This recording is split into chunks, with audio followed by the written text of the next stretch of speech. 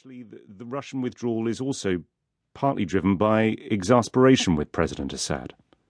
It may very well be. So what the Russians achieved with their intervention was the rescue of Bashar al-Assad. So they were able to help him regain some territory so that he has a position that's militarily, tactically defensible, that allows them then to have a stronger position at the negotiating table.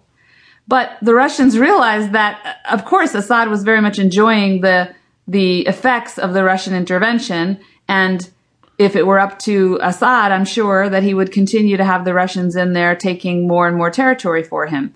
For the Russians, an increased intervention over time, or even an intervention at this level over time, brings costs, of course, ever-mounting costs, because it costs money to run these operations, and increased risks. And the Russians already have suffered casualties, and of course, you could expect over time they would suffer more.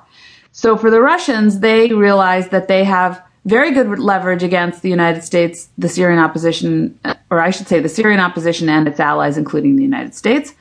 And suddenly they realize, well, maybe they need a little bit of leverage against Assad to make sure that Assad goes to the negotiating table and actually negotiates in good faith. Evelyn Farkas, Senior Fellow at the Atlantic Council in Washington, D.C., previously the Pentagon's former top expert on Russia, or from a former Pentagon official to a former Moscow correspondent. Luke Harding was the Guardian newspaper's man in the Russian capital. Has the West consistently underestimated President Putin's ability to call the shots in Syria? I don't think it's underestimating it. Everyone knows that Putin is a formidable and kind of prickly ally and sometimes foe. I think it's more that people don't really understand the way that Putin thinks. Now, there's a sort of Western, in inverted commas, way of thinking, which is that sort of nation states are interested in mutual solutions, which kind of benefit everybody. Putin doesn't play by those rules. He's really a sort of tactician who thinks in zero-sum terms. He thinks that, generally speaking, what is kind of bad for America is good for Russia. He's someone whose worldview is shaped by his time in the KGB. And so he's playing a kind of different game. And of course, as we've seen, both in Ukraine and in Syria, he's prepared to use military force when people in the West and the European Union are far more squeamish about engaging, bombing, sending troops and so on. Well, let's talk about another type of force that allegedly, anyway, the Russian state is said to have used, and it's the subject of the book that you've just published. Tell me about why you were, if it's not an odd thing to say, attracted to the idea of writing about the death of Alexander Litvinenko. Well, my new book is called A Very Expensive Poison, and obviously the poison is the polonium used by two Russian assassins which killed him in November 2006. But it's also a kind of metaphor, if you like, for Russia's whole relations with the West during this period, which have got worse and worse and worse.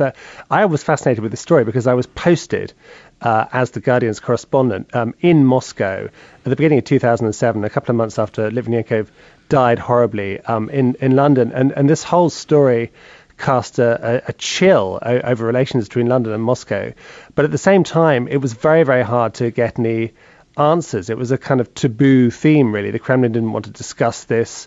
The two suspects, Dmitry Koftin and Andrei Lugovoy, protested their innocence very loudly, and Vladimir Putin made it clear that he was not going to extradite them to the UK under any circumstances. And we had to wait more than 8.5 years, until a public inquiry in London last year, presided over by a judge, Sir Robert Owen, where we finally got the evidence collected by Scotland Yard and forensic scientists. And it just made for a dark and thrilling tale in which these assassins were inept.